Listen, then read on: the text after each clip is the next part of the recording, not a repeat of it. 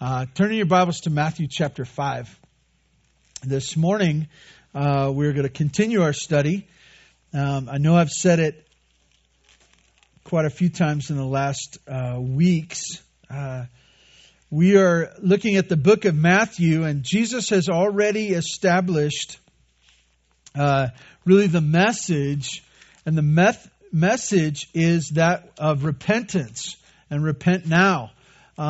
That word repentance, I hope that we get used to it, not in a sense that we forget its meaning. We may not use the word repent or repentance in our everyday language, and if we do, we may not know what it means. But what it is, it's the idea of knowing that we're wrong, but don't stop there. Don't stop there. Some of us get a little surprised when we're wrong. We're right so often, and we think of ourselves as right so often, that when we're really wrong, it surprises us. And most of us even fight a little bit about that because I just can't imagine that I would be wrong. But I want to encourage you to embrace your wrongness. Get used to saying, I'm wrong. Let's do it right now. I'm wrong. I'm wrong. I'm wrong. Your wife just passed out. She'd never heard you say that before. She never heard you say that before. No, you know who you are. But I'm wrong. Get used to saying that. But that's not repentance. I just want to tell you, that's not repentance, just that you're wrong. I'm wrong and I need to change. I need to change. And so the message that John the Baptist preached, the message that Jesus preached and is preaching is one of change, that He wants to change you. We should see this all the time in our lives as we're looking around, as we're sinning, that we should be in conversation with the Lord saying, Lord, I'm wrong. I sinned against you. I did this wrong. I haven't obeyed you. I haven't honored you. I did this wrong. Change me. I'm willing to change. I want to change. Please change me. That's the message of repentance. And this morning, we come to a passage that is one of change once again. So let's just get into this. This is what God's Word says. If you'd stand in honor of God's Word, I'd like to read to you chapter 5, verses 17 through 20. Jesus said this. He says, "Do not think that I have come to abolish the law or the prophets. I have not come to abolish them, but to fulfill them. For truly I say to you, until heaven and earth pass away, not an iota nor a dot will pass away from the law until all is accomplished. Therefore, whoever relaxes one of the least of these commandments and teaches others to do the same will be called least in the kingdom of heaven. But whoever does them and teaches them will be called great in the kingdom of heaven. For I tell you, unless your righteousness exceeds that of the scribes and the Pharisees, you'll never enter the kingdom of heaven." And God, we ask your blessing on our time. We do ask that your word would sink into us, that we would be not just feel bad for who we are, but that we would be willing to change, and that your word would change us. Your Spirit, who inspired the word of God, your word would change us. God, do your work in us now, we pray. We welcome it. We ask for it. We beg you. Thank you for this morning in Jesus' name. Amen. You may be seated.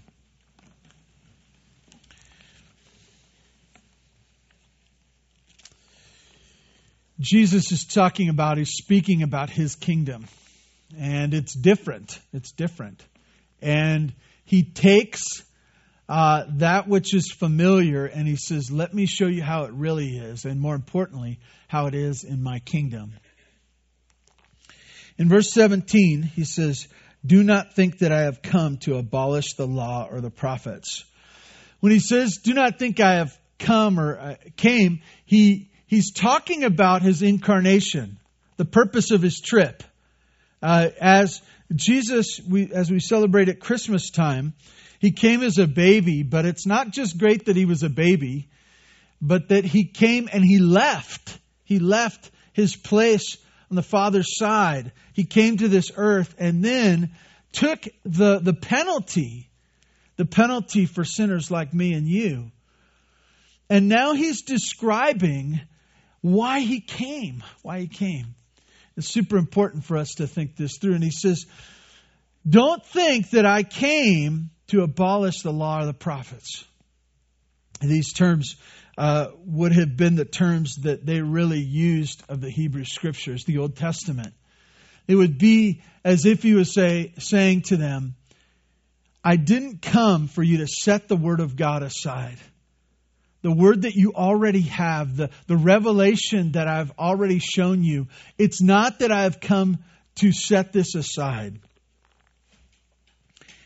There are really three groups of religious leaders that are spoken of in the book of Matthew, three big ones.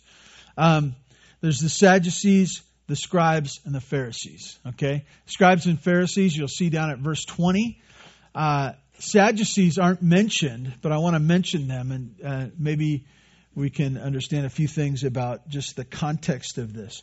So when people thought of religious leaders, they thought of Sadducees, scribes, Pharisees.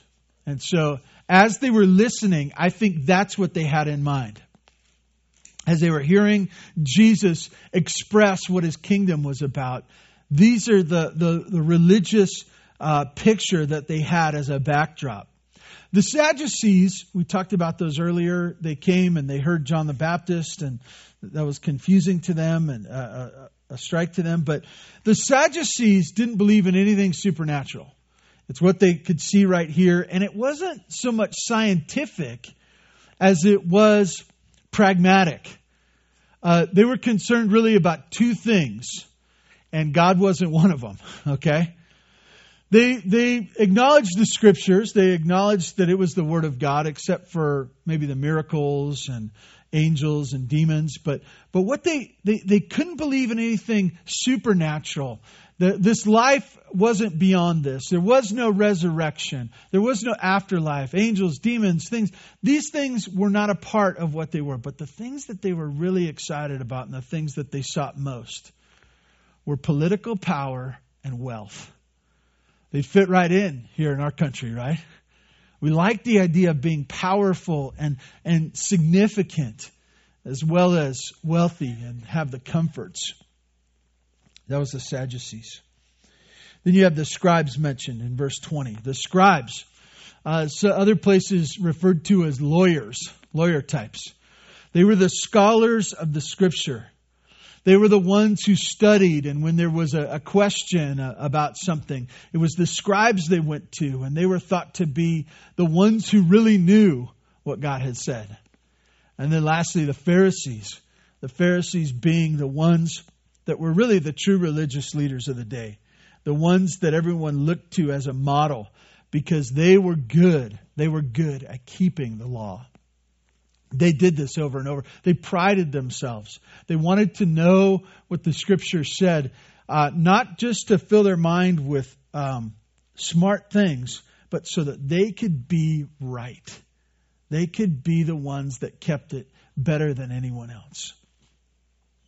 So as Jesus is speaking, I want to tell you that I think he wipes out all three groups in this passage. He just wipes them out. He sends them into a tailspin. If he hadn't done it before, he does it now. And this morning, as we come, I want us to ask the question, where are we at in regards to Jesus? What is our relationship with him? Have we chosen some other method? Are we ones that are like the Sadducees that go, yeah, the Bible's nice and everything, but I'm whatever works. You know, I'm not really concerned about obeying or keeping anything. I just want whatever works. And so there's a sense I come to church and I'm coming because of something that it's going to make me feel good, or that there's somehow going to be something that's beneficial to me. Or maybe we're like the scribes, that we're really interested in educating ourselves and being smart about the Scriptures. As we look at churches, we will, well, I want a teaching church because, I'm a lot smarter than the average person. And so I need to go to the church where the smart guys go because I'm smart. And I want to learn everything there is to know about the Scriptures. Or maybe we're like the Pharisees.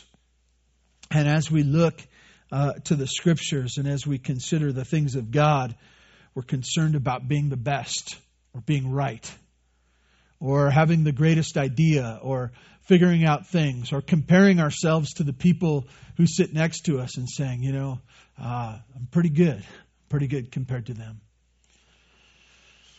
That's the backdrop of the text, and that's the backdrop of us here this morning.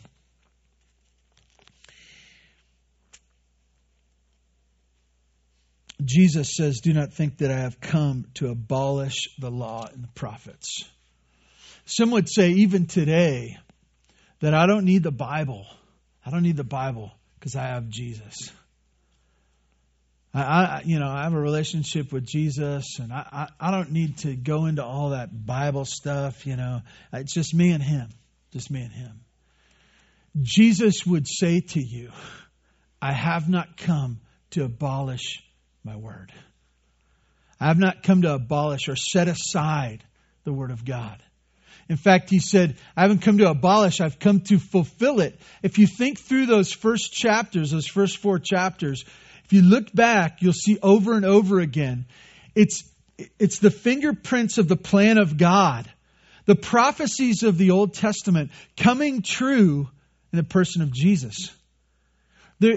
Forgive me for using this word. Some of you theologically astute people will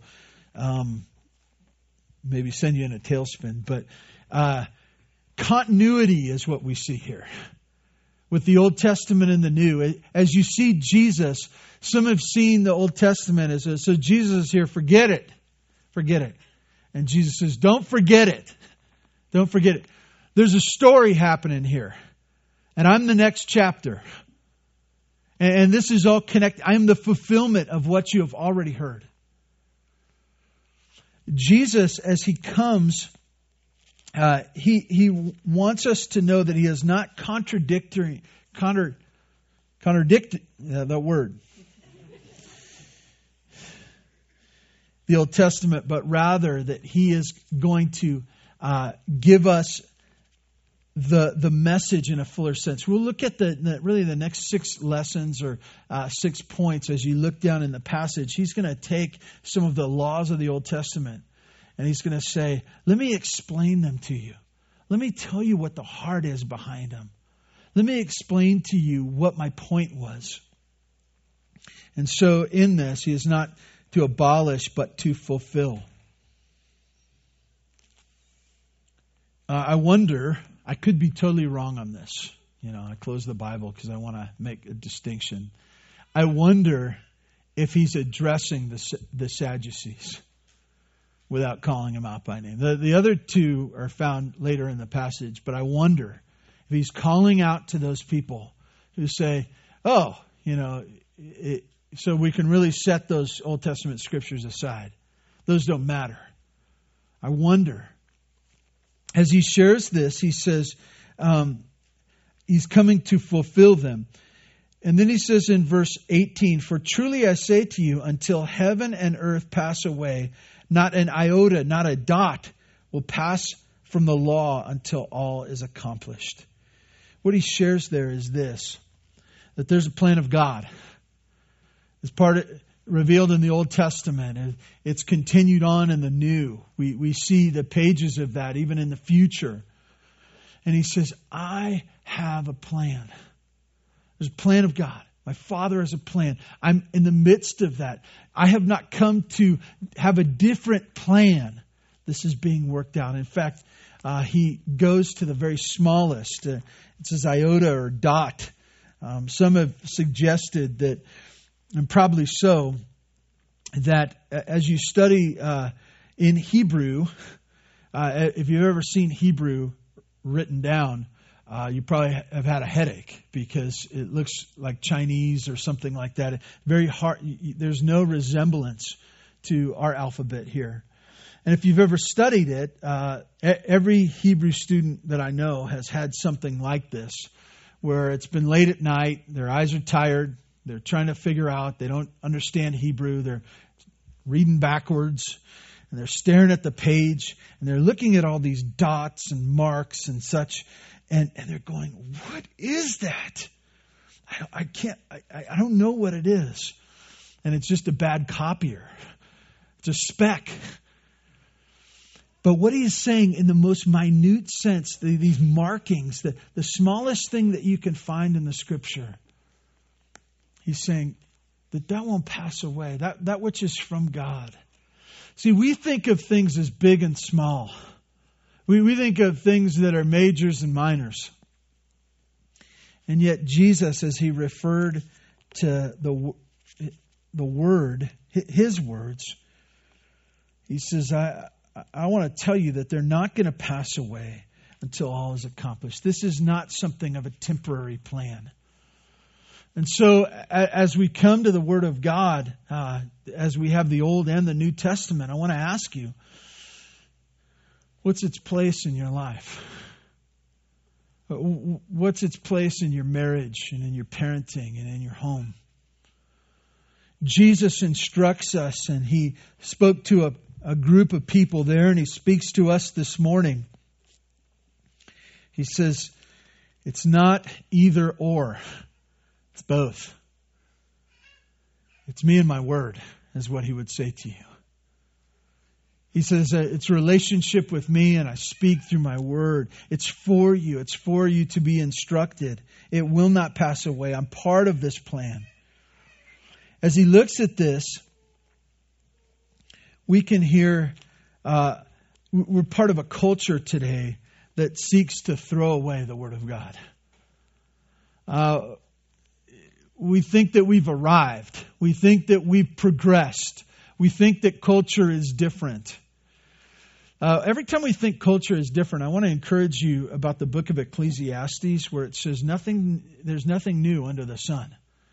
They may figure out different tools to use in their sin. We might figure out different ways we can sin, but the heart of man has not changed. That sin is still prevalent. It's prevalent in us, in our home, in our kids, in our spouses, our grandkids even. I wanted to tell that to you. Some of you think your grandkids are perfect. They're nice, but they're not perfect. Okay? And so as we look at this, we find ourselves needy. And God tells us that we need His Word as well. And Jesus says it's not either or, it's both.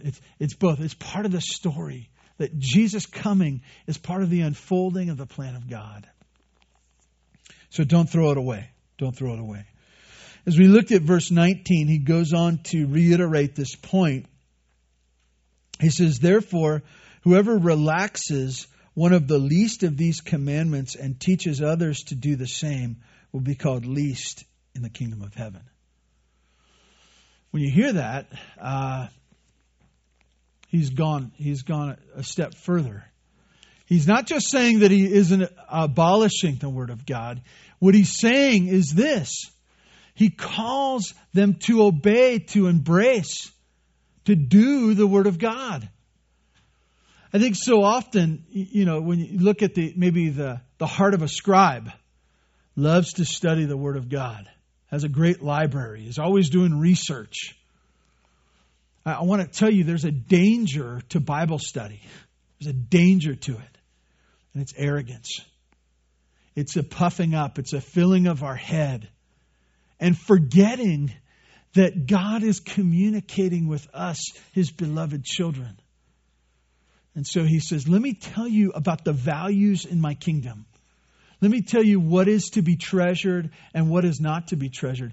If you want to find that last place, most insignificant place, do this. Forget my Word.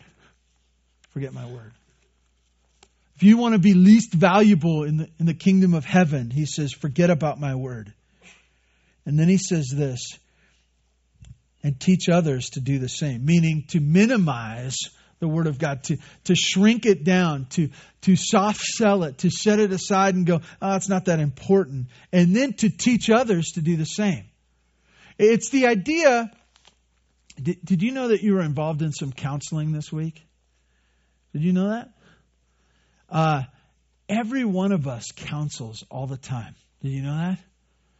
Your spouse, when you're in discussions and talking, what you say is counsel to them. They may not always listen. Some of you want us to listen and do exactly what we... But that's counseling going on. When you're speaking with your kids, when you're modeling, that's counseling going on. Let me tell you what to do. Let me encourage you about this. Let me help you solve this. That's counseling. And here Jesus connects. He says, for those who minimize it, and teach others to minimize it, least in the kingdom of heaven. Least.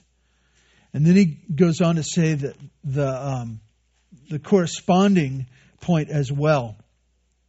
He says, middle of verse 18, but whoever does them and teaches them will be called great in the kingdom of heaven. Did you get that? Now he says, whoever does the Word of God, whoever embraces, I want to use that word embrace. He says, that's what's valued in my kingdom, is the embracing of the Word of God. I want to use another word, the one who obeys the Word of God. That's what's valued in my kingdom. I want to ask you, when you read the Bible, do you read it so that you can obey it? Are you searching for the commands? Are you looking for what God wants to correct, where the areas that you need to repent? That's what the Word of God is for. When you come into church on Sunday morning, are you hoping to be changed? Are you hoping to be changed? I realize that when we come into church, most of us look pretty good. Most of us have showered or done some kind of fixing to ourselves. You've even considered your wardrobe and worn something that is presentable. Most of you even have put on a good personality as you walk through the door.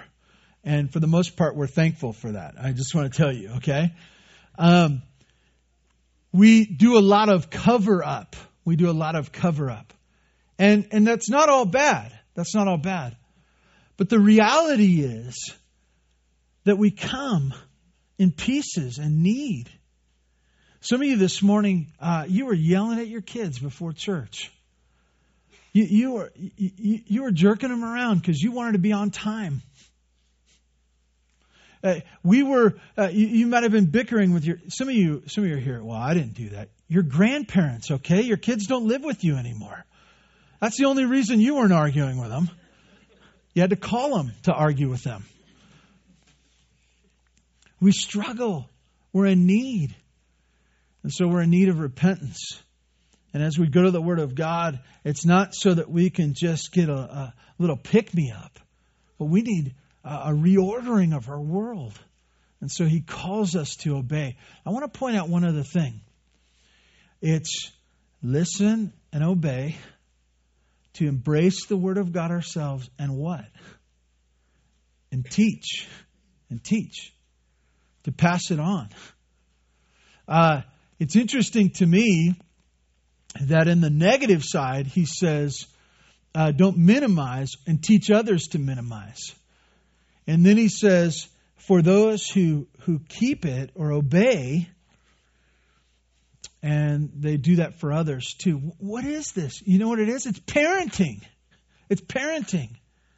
It's that we're to obey it ourselves and then to pass it down. That's the way this is supposed to go. But it doesn't say parenting. You know why? Because some of you aren't actively involved in the parenting role. But you know what you're supposed to do? Obey and pass it on. You're supposed to be a model. This is the picture of the church. This is a picture of His kingdom. We're supposed to eat it first, to enjoy it for us to be changed, and then to be about the process where God is changing others. I'm excited about Vacation Bible School because that's an opportunity to do that. That we have an opportunity. If you can, come this week. You say, well, I didn't sign up. Come. Bring cookies. Everyone likes people with cookies. Sit down and have a cookie. I want to tell you about Jesus. This is good stuff. You say, well, I don't have time. Make time. Figure it out. Look for opportunities. Look for ways for you to obey and then ways for you to pass it down. Super important. Jesus said, this is what is valued in my kingdom. This is what it is to be the greatest in my kingdom. A call for us to obey and to teach, to embrace and to teach. This is the way it works in His kingdom. Well, my first point was we're not to throw it away. My second point was it was a call to obey and to teach. And now my third point is just, wow, how can this be? You look down at verse 20. And this is what it says. For I tell you, unless your righteousness exceeds that of the scribes and the Pharisees, you will never enter the kingdom of heaven. Everyone gulps. And we read it again. For I tell you, unless your righteousness exceeds that of the scribes and the Pharisees, you will never enter the kingdom of heaven. He's just said, don't miss even the smallest point. Do not minimize. Do not reduce and explain away. Don't do it. And then he says this in verse 20, something that must have just wiped out everyone who was there. He says, the scribes and the Pharisees, the ones who know the Word of God the best and the ones who keep the Word of God the best. If anyone were thought to be perfect, it would have been the Pharisees. The scribes would have been a close second. The ones who are thought to be perfect, the ones who are doing it all right, he says, unless your righteousness exceeds that, goes above that of the scribes and the Pharisees, you'll never enter my kingdom. As we read that, we're like, how can this be? As you think about it this morning, some of you are still struggling to understand what I'm saying. When you think of the one who is the best at being good, that was the Pharisees. The best keepers of the law, the one who followed what Jesus or what the Old Testament had said as God, this is what He wants. That was the Pharisees. They were the best.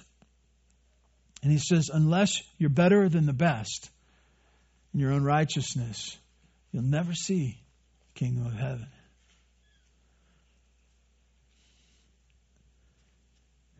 Well, this morning, where do you fit at Bear Valley Church? At Bear Valley Church, and those who have showed up here this morning, there's a little over 100 here this morning. I'm just good at counting. Grew up in a Baptist church. We can count. It feels like there's about this many. I saw those dogs in the back. They count them all. Where are you? Where are you?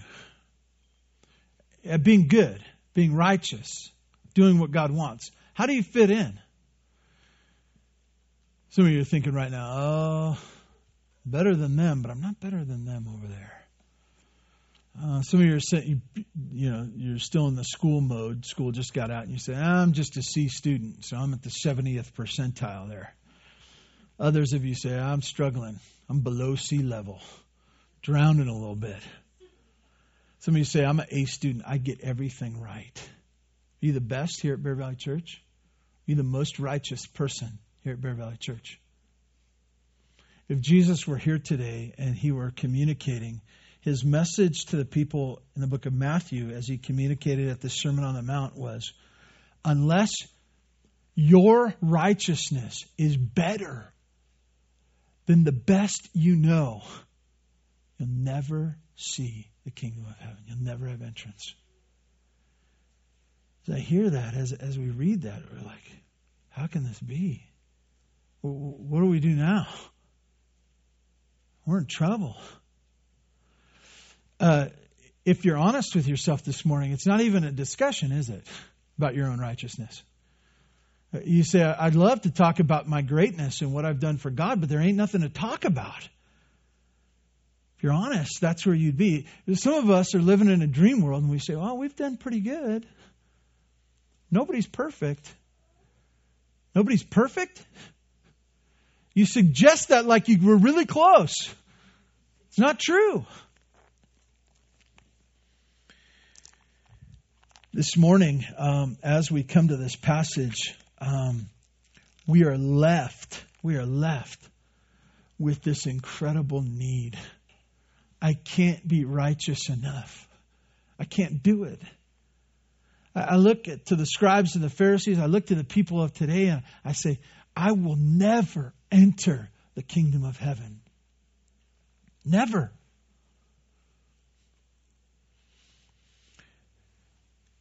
Turn over to Philippians chapter 3. I want to share something super important for you and for me.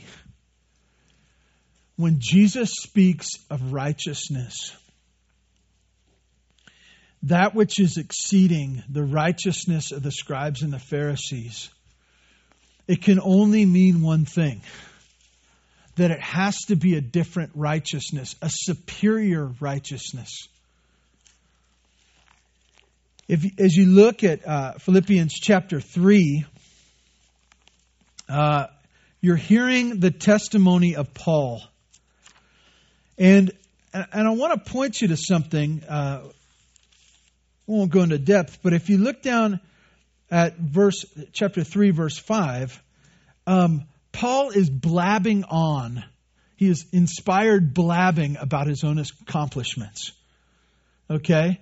We do this all the time. God used this as an inspired record to show us the way we look at ourselves.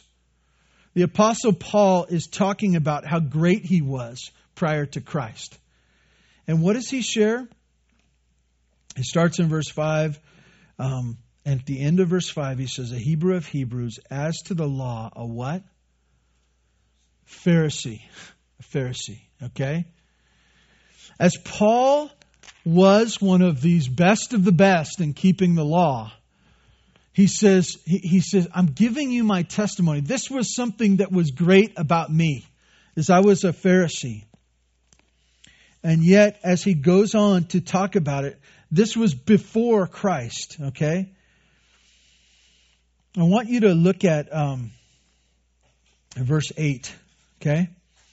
He says, indeed, I count everything as loss because of the surpassing worth of knowing Christ Jesus my Lord. He says, I consider it all a loss. I throw it all away. Well, what does he throw away? Him being a Pharisee? All the righteous works that he had done in himself? All his position and all his accomplishments? Threw it away. Why? Because knowing Jesus Christ was better. It had something for him that he didn't have in himself. As you look at Philippians chapter 8, you see him. He says, he counts it all loss. I lost my place. We're in verse 8. Middle of verse 8, he says this. For this sake I suffered the loss of all things and count them as rubbish in order that I may gain Christ. Verse 9. This is super important for what we're talking about here this morning. And be found in him, not having a righteousness of my own that comes from the law, but that which comes through faith in Christ, the righteousness from God that depends on faith. He goes on to describe. Do you get it? See, Jesus said you have to have a righteousness that exceeds that of the scribes and the Pharisees. The scribes and the... by the way, we don't know. There wasn't attendance here. Definitely wasn't a Baptist church. I would have said who was there and who wasn't. But it doesn't tell us if the scribes and the Pharisees were there. But if they were there, They were fuming. They were fuming at this point. Because put it together, they didn't make it. They didn't make it. If they were sitting in the back just checking them out, and the scribes were going like this, and I don't know if that's true, and he says, you didn't make it into my kingdom. Let me tell you about my kingdom.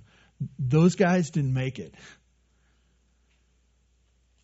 See, the scribes and the Pharisees thought that they were the best, thought that they had kept it all, thought that they knew it all.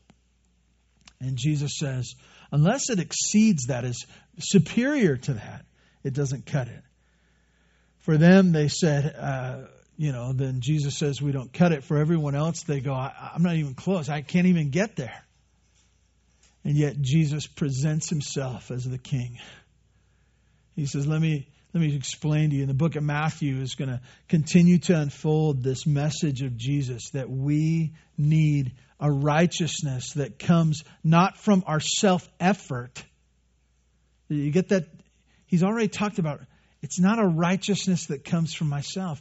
If you think this morning, I'm good enough for heaven, I've done enough that's good to get into heaven, you are wrong. You're wrong.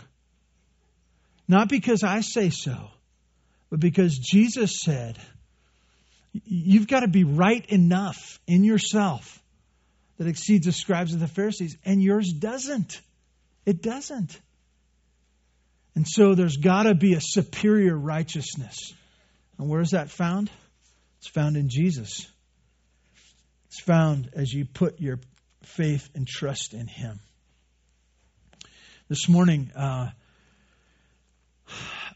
if God's been working in your heart and you say, I don't know if I'm going to enter His kingdom because my righteousness isn't better than that of the scribes and the Pharisees. We need to talk. You need to do business with God. You need to accept His Son Jesus and His sufficient payment for your sins, that you can be a part of the kingdom of heaven. I'd love to talk to you afterwards. Let's pray, asking God to continue to work in our heart. God, thank you for this morning. I pray that your word would resonate in our hearts, that we would embrace it. God, I pray that we would find ourselves in your Son Jesus and not in our own works.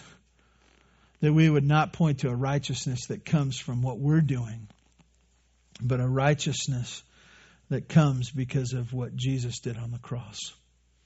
God, do your work in your church. Continue to grow us to love you more, to embrace and to teach others. We thank you in Jesus' name. Amen.